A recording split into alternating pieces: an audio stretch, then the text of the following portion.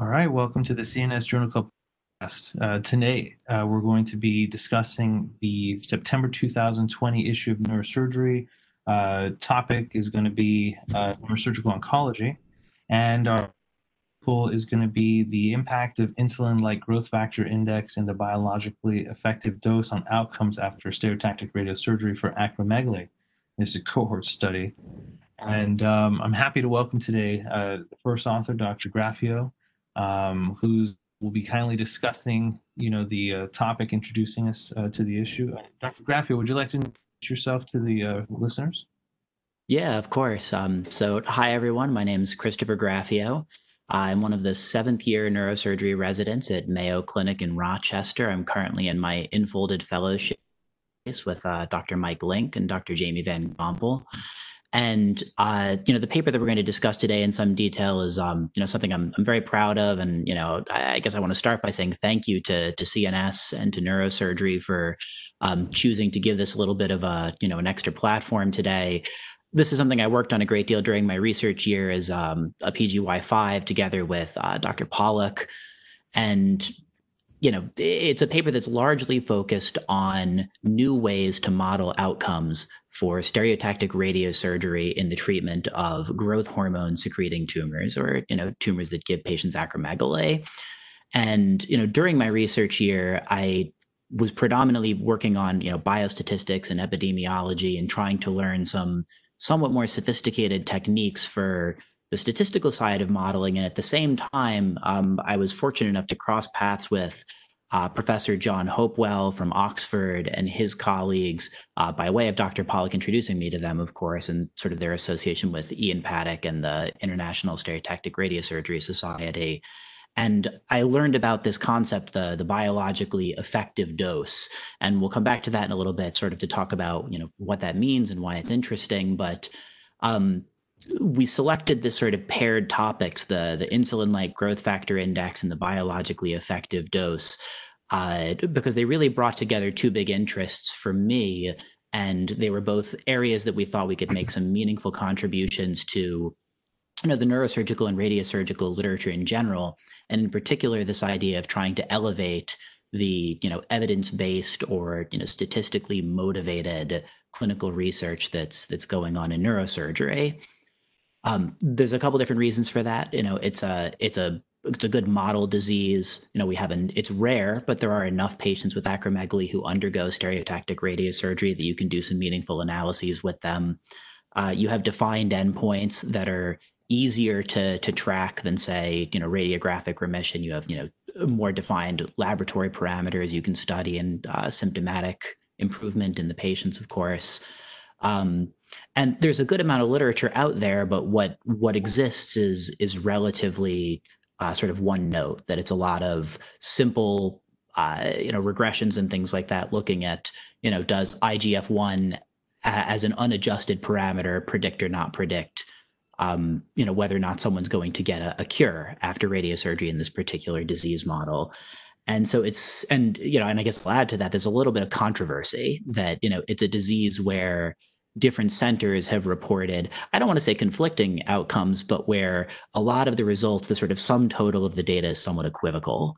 That, we see some places say this particular parameter is a good predictor, is not a good predictor, and so on. So what we set out to do is to try and really put together as unconfounded a sample as possible, and to study these two variables and whether or not they're, good predictors of outcome after radiosurgery for acromegaly, and also, can we use them to build more sophisticated models for what outcomes are going to look like in this disease process. So I guess before we get into some of the nitty gritty, a couple definitions are worth talking about. So what is insulin-like growth factor index, and how's that distinguished from insulin-like growth factor 1, which is the laboratory parameter that most people are familiar with. And the main important point there is that IGF-1 is the reference range is very variable depending on the manufacturer and depending on the age and the sex of the person who's being studied. So, my normal IGF-1 at Mayo Clinic today is going to be different than it might be at NYU tomorrow. And it's also going to be different than my mother's would be at, either of those centers, today or tomorrow. So if you just pool a large number of IGF-1s, there's a lot of vulnerability to confounding. And my hypothesis going into this, our hypothesis going into this, was that accounts for a lot of why there have been equivocal results when you've looked at large multi-center studies that have pooled a lot of patients over time and just said, oh, does the IGF-1 unadjusted predict whether or not someone's going to do well or not? You're putting numbers together that don't necessarily line up in terms of where you would expect the threshold to be for that particular person. Okay. So the way to adjust for this is a relatively simple, mathematical transformation where for every person or every observation, when you do their pre and their post-treatment IGF-1s, you divide their laboratory value by the upper limit of normal. And so that gives you a dimensionless parameter that's scaled to 1. So someone who has an IGF-1 index that's 1 or lower would be within the reference range, for their age, for their sex, and for the test at the time that was used at that particular institution. And someone who's over 1 has, they're hypersecreting either on medications or off them, kind of depending on the clinical context. Mm-hmm. So that's where the IGF-1 comes from. And this has been studied before. Dr. Pollack wrote another shorter series based again on the Mayo Clinic, cohort. I think it was in 2008 or so. And there are a small number of other studies. If you count ours and the preceding analysis of Dr. Pollack's, there's 5 in total, but that really is just to say 4 cohorts because 2 of them, capture about half of the same sample. And when you compare that to the number of studies out there and the number of patients out there who have been reported in large multi-center series, this is a tiny little fraction of the population. So we thought this is something that was worth shining a little light on, bringing a little bit more attention to, testing in a more rigorous fashion in our patient population. And the results that we found were very compelling. So, the short version is if someone has an elevated IGF-1 index, it's a very good predictor that they are going to be higher risk of treatment failure, which is to say not achieving the outcome that we defined here as being, the primary endpoint was an IGF-1 index of 1 or lower off medications. And the reason for that was to reduce the possible confounder of some people decide they don't want to stop their medications because they're nervous about becoming symptomatic, or that's how their endocrinologist practices. So we took sort of the more rigorous interpretation of that binary. So you had to be off meds and you had to have a normal lab study to be considered biochemically cured. And then we did a little bit of just again statistical work to look at for all the people with the range of IGF-1 indices that were measured, and that binary outcome of did they or did they not get this sort of rigorously defined cure as an outcome. Excuse me. What was the best threshold for predicting whether or not they would have a cure? And so we used what you'd call receiver operating characteristic curves and area under the curve analysis. And it's basically a way of balancing the sensitivity and the specificity against the test and trying to find the threshold that gives you the highest overall value of both test parameters. And that's where we came up with, we essentially reproduced our preceding finding and a finding that's related to one of the other studies that reported this, that 2.25 is a very a strong predictor that if you're above that, you're very likely to fail radiosurgical treatment of acromegaly. And below that, you have a much better chance of achieving a biochemical cure. So that's kind of the main take-home point number 1 for this paper.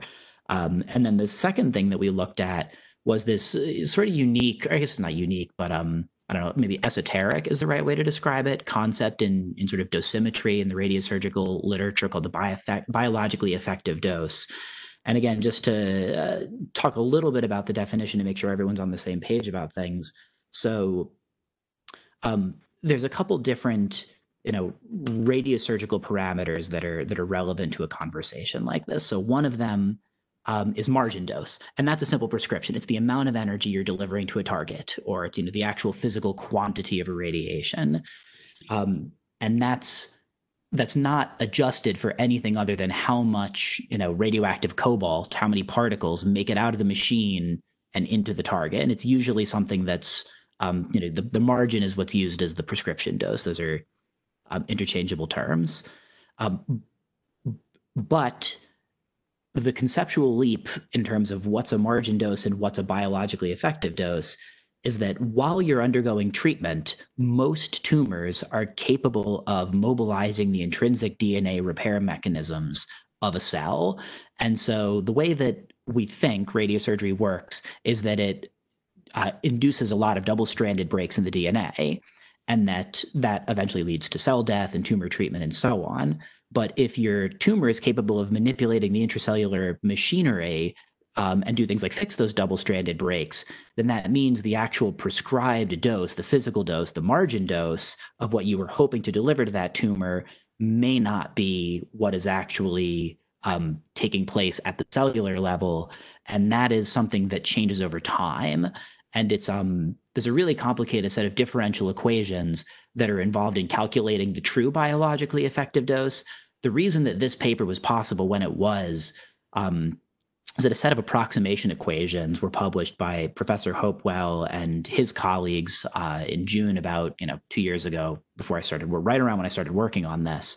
And those approximation equations let you get around doing a voxel by voxel partial differential equation for the whole thing, which is a big pain. It takes a long time and is certainly impractical for application to practice kind of concepts. So this was the that a good model existed to say, hey, let's estimate this and see, does it offer comparable or perhaps superior predictive value to the margin dose, which is well described in the literature, for growth hormone secreting pituitary adenomas in particular, and pituitary adenomas in general. The more dose you give, the more likely you are to get a good response. That's well described.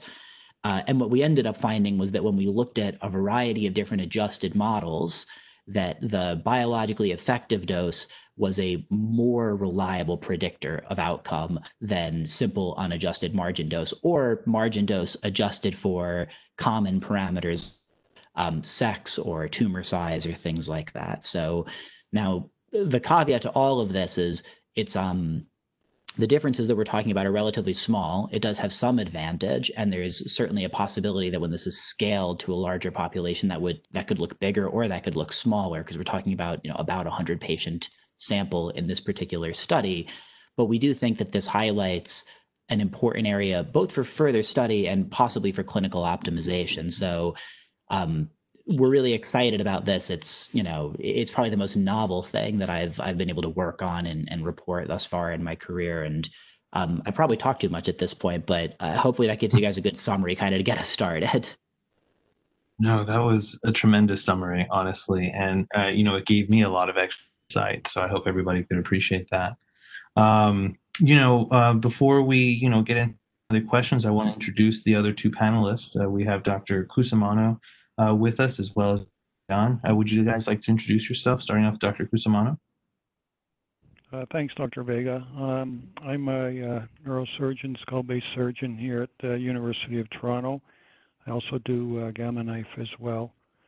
And Dr. Yan? Hi there. My name's Han Yan. I'm a fourth-year neurosurgery resident, and I've actually also started my PhD in clinical epidemiology, which is why I was both impressed by the statistics from this paper, but also the novelty of some of the new factors such as BED. Yeah, no, for real. Actually quite good. So, Dr. Cusimano, go ahead, and if you have any questions, by all means, we can get started. Great. Okay. Thanks for asking me to be on this today. And Chris, that was a great explanation, and congratulations on the paper, and certainly give my regards to your colleagues there at Mayo, like Dr. Pollock and Dr. Spinner, please. Just to touch a little bit more on the biologically effective dose, and most of us are not familiar with it, certainly in neurosurgery, but I did look up some papers, and it looks like the original descriptions were to define fractionation schedules for these patients. When you look at the biological activity of repairing those DNA breaks, does that occur over minutes, seconds, days, weeks?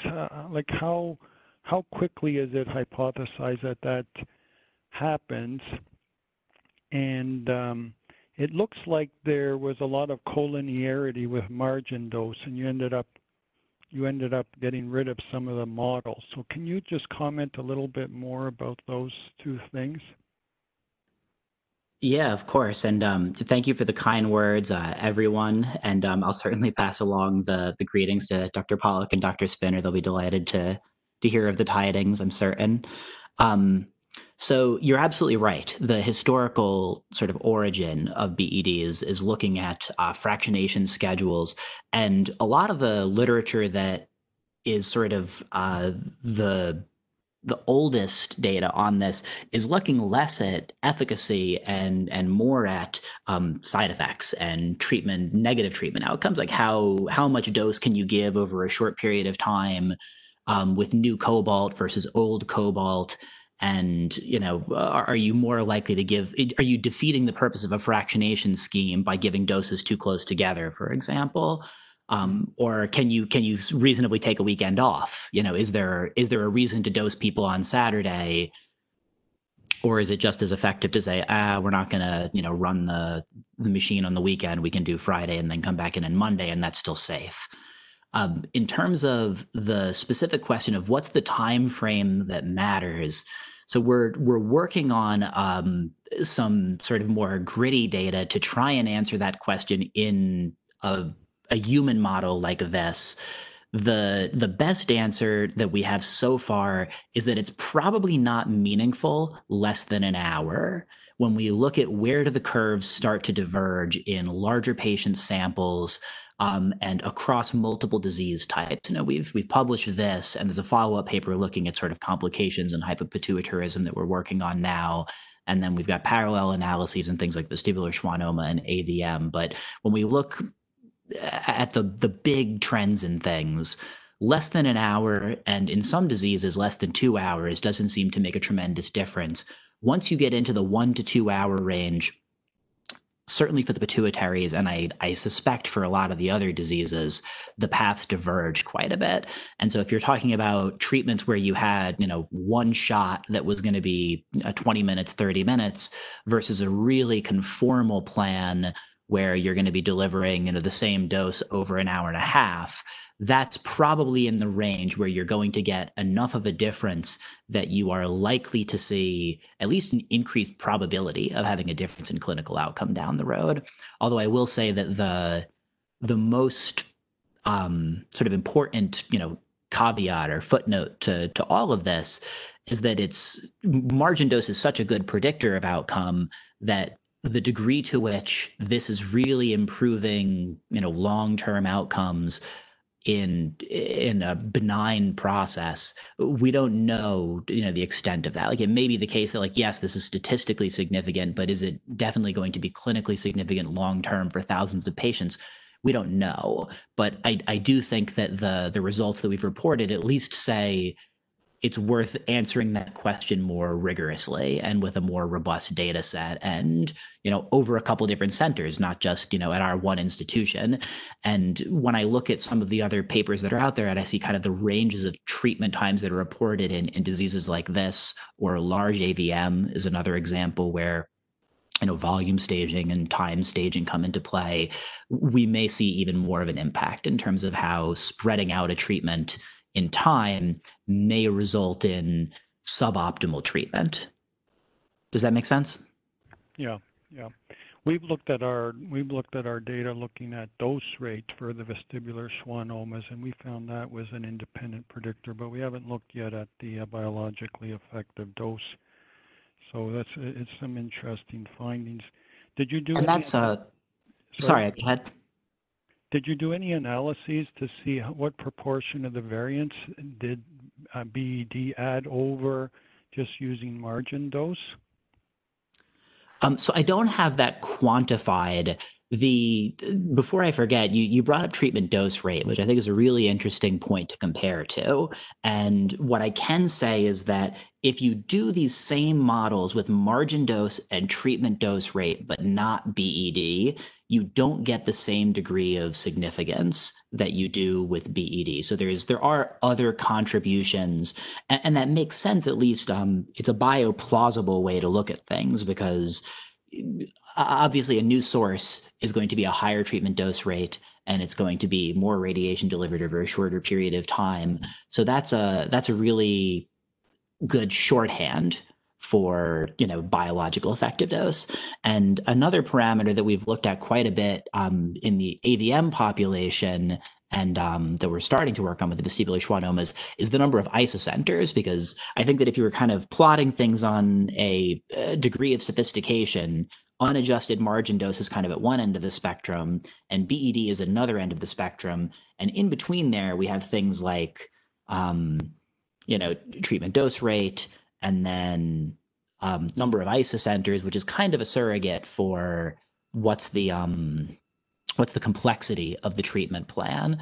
And so I think that each of those parameters introduces some more information and maybe a better predictor or a better model fit to the data, so to speak. But I don't think we really have a good understanding yet of the granularity of how much of the variance from BED is accounted for by treatment dose rate, for example, or by margin dose. We know that there's more, but I can't tell you how much more. Right. I think you need probably a bigger sample size.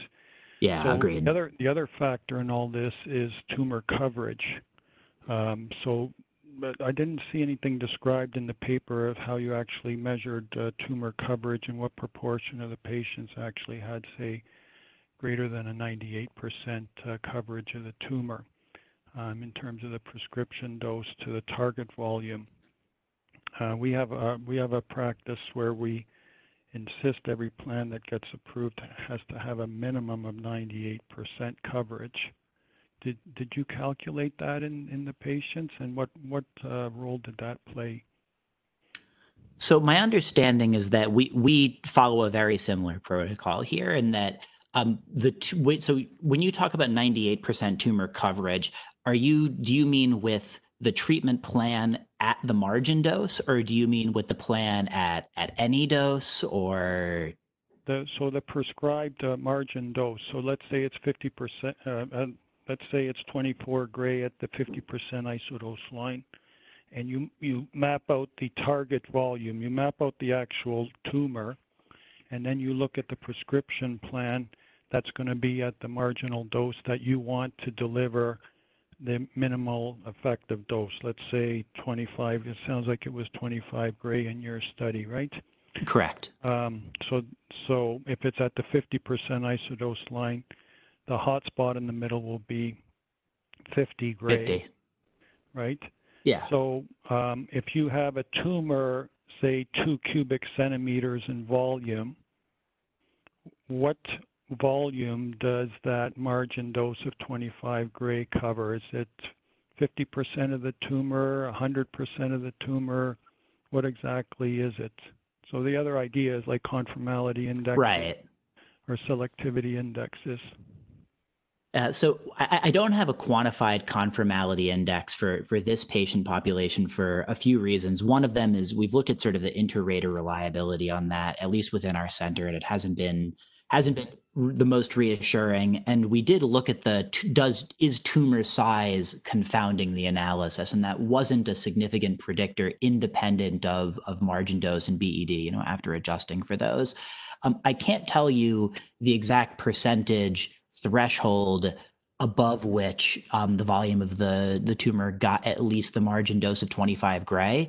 I know that 75 of the 102 patients, it was, which is to say 74% of the population, the entire tumor, 100% of the tumor got 100% of the margin dose.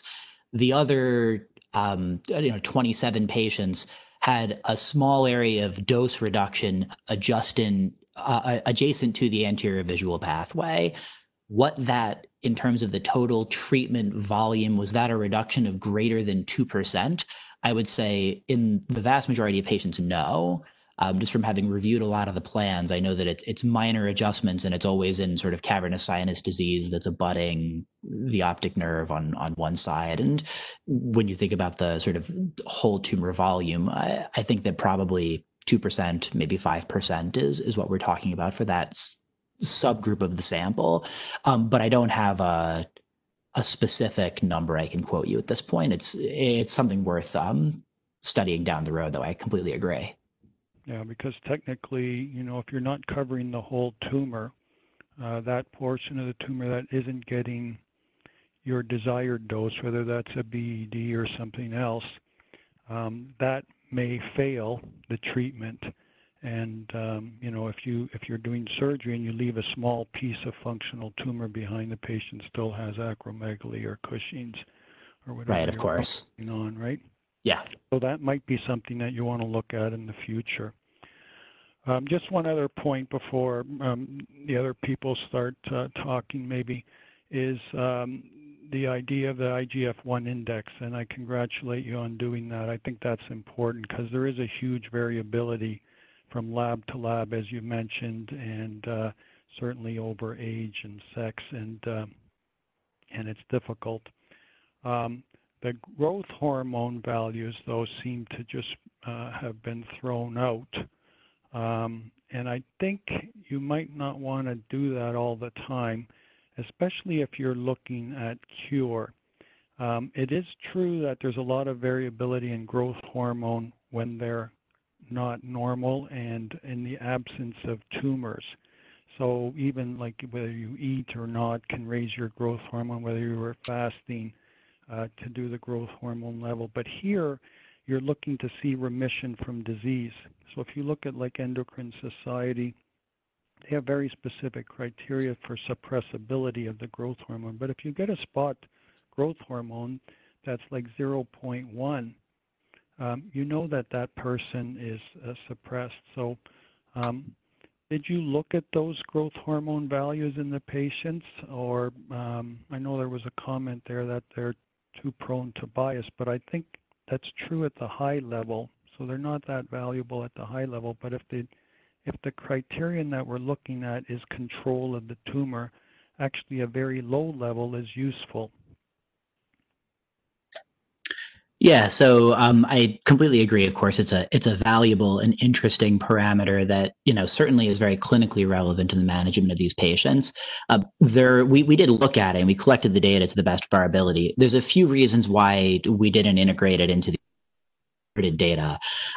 Part of it is sort of the practicality of things that you want to have a parameter for someone before treatment that's going to help guide counseling and follow-up and treatment planning and all of that is more likely to be a reliable predictor. And so as you were saying, the growth hormones unreliability is more pronounced at the higher end of abnormality. So the chances of it being unreliable are increased at the time point that we think is clinically the most important. It also seems to be a little bit less accessible. If you're talking about scaling this to centers, around the world, the facility with which people can stress test and follow, growth hormones, both at the high end and the lower end, it's a little bit more limited than, I think IGF-1 is a more universally acceptable or universally accessible lab test. And it also is a little bit more stable over time. So it's, easier for an average provider, I think, to rely on that and to use that for, counseling and practice and all of that. With all of that said, it is certainly something that we think is worth incorporating into clinical practice. Our endocrinologists here at Mayo Clinic absolutely use it. It's something that we check after surgery. It's something that's, part of the routine lab panels for the people, who are getting follow-up monitoring to see if their acromegaly has gone into remission. When we look over time at this particular patient sample, it's also a somewhat, the number of people who have it at every time point is a little bit less complete than the IGF-1. So again, from a practicality perspective and thinking about trying to put together a patient or a paper with a clear, coherent message, we thought that we'd get the most bang for our buck focusing on the point that we had the most data and the most reliable data, and that would be the most useful to the most other people. So I completely agree with you that it's something that is clinically useful and that is certainly relevant for future study. But we decided to focus our attention on what we thought was the sort of highest impact parameter and the parameter that we had the most robust data on. Great. Wow, thank you so much for that interesting discussion. Dr. Yen, do you have maybe one or two more questions for our speaker? Sure. I have to say it's been fascinating listening to a skull-based surgeon, an aspiring skull-based surgeon, discuss very detailed aspects of acromegaly. I'll try to ask more questions that look at the forest instead of the trees, I guess. And so one question I have for you, Dr. Grafeo, is obviously with your analyses, we had to look at a lot of different variables as categorical data, where you used a receiver operating curve to decide on thresholds. Do you think in future practice, what's the best way that we should be measuring some of these new things that you've mentioned, such as IGF index and the BED? Do you think that, is it just for research, or can it also be applied clinically? That's a fantastic question, and thank you for asking it. And I would say the answer is both. So this is something that I would love to see. If this paper has one impact, I would love for it to be that future studies of radiosurgery in any disease, really, but particularly in pituitary adenoma, include the BED in terms of the dosimetry parameters recorded, and IGF-1 if you're studying patients with acromegaly, because I think that's going to empower us to do the kind of larger sample, multi-center research in a rigorous fashion that we need to do to ask the sophisticated questions that are gestured towards by this research, but not definitively answered. So there is research value to it. I also do think that there's clinical practicality as well. So this year I'm a skull-based fellow. When I go to clinic with Dr. Van Gompel and we see someone with a growth hormone secreting tumor that's going to be referred to for radiosurgery, I could certainly see myself calculating their IGF-1 index and using that to discuss with them what's the likelihood of, if they've recurred after surgery, they're going to have a beneficial impact from getting radiosurgery as the sort of adjuvant second line treatment.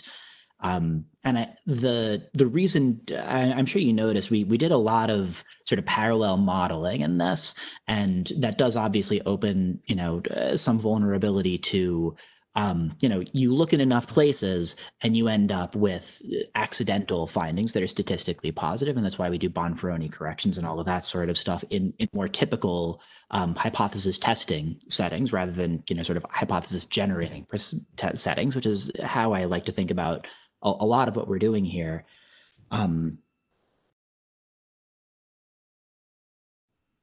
The reason that we did the parallel modeling in terms of reporting both, say, continuous and categorical variables is I think that the continuous variables are useful for research purposes, and the categorical variables are useful for practical purposes, for clinically advising someone, or just judging for yourself as a provider, as a neurosurgeon, as a radiation oncologist. Do you think that this is going to be an optimal patient for radiosurgery?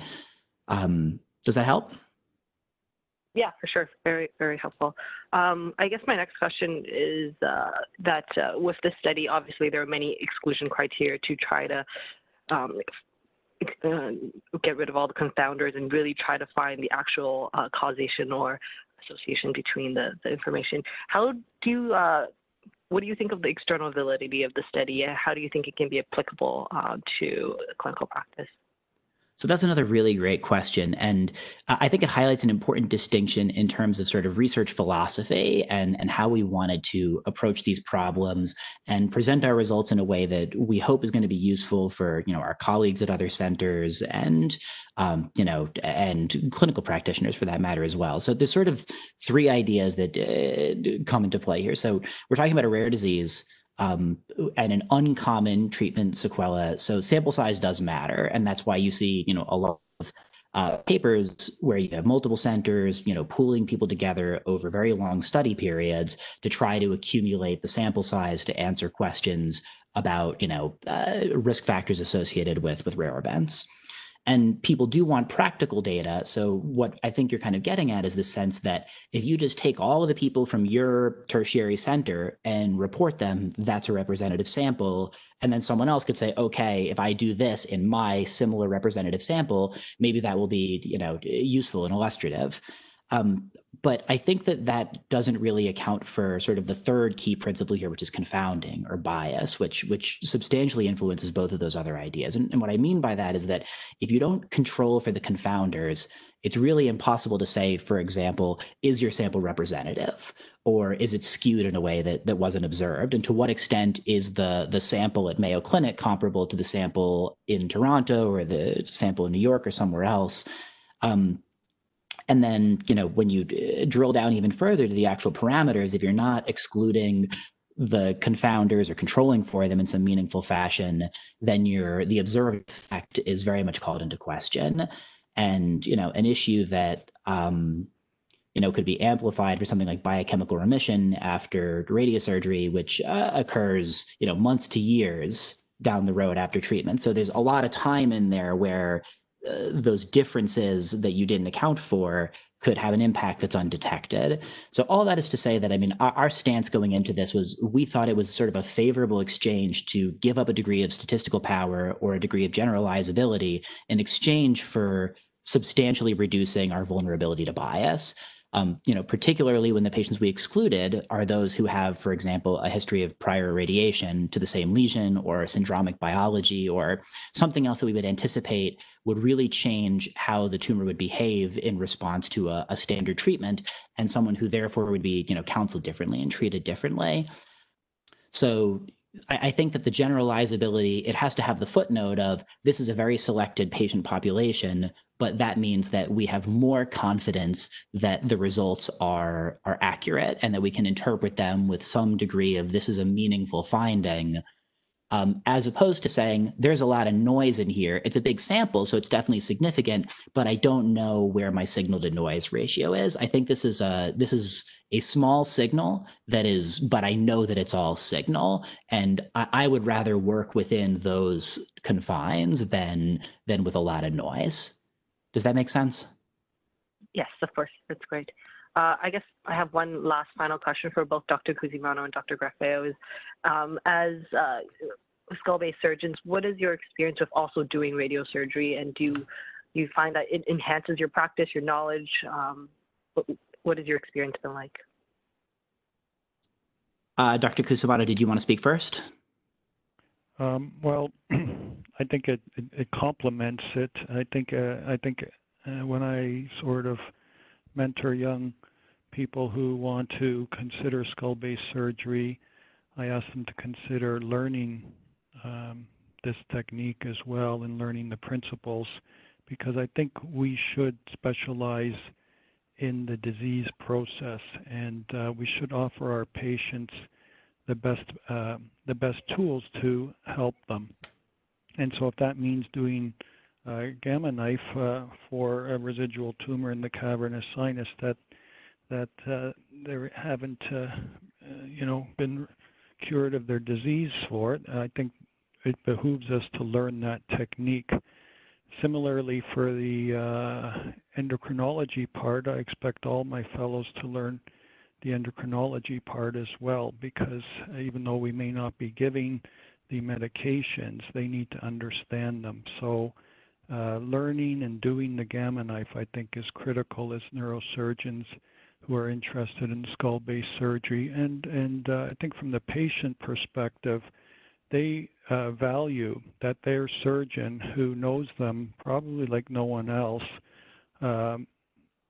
is going to be involved in their treatment and is showing continuity of care. So I think it's a natural progression, and I think cerebrovascular surgeons who are doing AVM should learn it. Just like I think people doing neuro-oncology should learn some molecular biology, and understand those processes. So it's been tremendously helpful for me, for my patients, and I think it's a way forward that I think we should almost expect people to learn that in a fellowship. Yeah, I know we're running short on time, but I'll just say quickly that I echo all of that and completely agree. It's, I think, completely integral to skull-based practice to have an understanding of radiosurgery, to have it be one of the tools in your armamentarium, to understand when it's useful and how it's useful, to be able to counsel patients on, expectations and outcomes, and to not view it as, I'm the guy with the hammer, so we're going to treat this as a nail, but to say I'm a guy with the toolbox and this is one of the tools that's in it. And one of my favorite things about skull-based surgery is that you're dealing with complicated benign diseases. And so you're oftentimes treating patients longitudinally who may require multiple treatments, and you're going to build a relationship with them over time. And you're essentially going to be their problem solver, that you need to, from the first chess move you make in a particular treatment, think about what's my next step if this fails, and what's my next step if that fails, and how am I going to talk to this patient today and tomorrow and after surgery and a year from now and 5 years from now, negotiating how all of these different tools fit together in trying to build a dynamic, treatment plan for them. And someone once described skull-based surgery to me as a modular system for bone removal. And I think that can kind of be scaled up, that in the same way that you think about skull-based surgery as you have these little windows in bone you open to try and reduce retraction and protect critical neurovascular structures and so on. Radiosurgery is part of a modular system of treatments that can be applied to skull-based diseases. And it's one more way to hopefully give a larger fraction of people a really good outcome. And I think it's critical to learn. And I also have to say, just as kind of a footnote, the research is excellent. And, I obviously have a passion for this. And I think that within neurosurgery, we have a lot to be proud of, with radiosurgery being, guys like Dr. Pollack and Dr. Konziolka and Dr. Lunsford, the Gamma Knife community, Dr. Sheehan, everyone has done a really, really good job trying to elevate the evidence base in neurosurgical research. And I think that it's, they're kind of carrying the torch for the entire community and saying, what's the gold standard for translational research in rare diseases where we wish we could randomize, but we can't always. And how are we going to use the limitations of clinical practice to do better for the patients of the future? Wow, that's such a great answer, and I appreciate it. Thanks. Yeah. Well, thank you again for all of our participants. I want to thank again Dr. Graffio, Dr. Cusumano, and Dr. Yen for this wonderful discussion. And if you would like to claim CME, please complete the podcast quiz activity, which can be found in the education catalog at cns.org. Again, thank you all, and that concludes this CNS podcast for September 2020. Thank you. Thank you so much.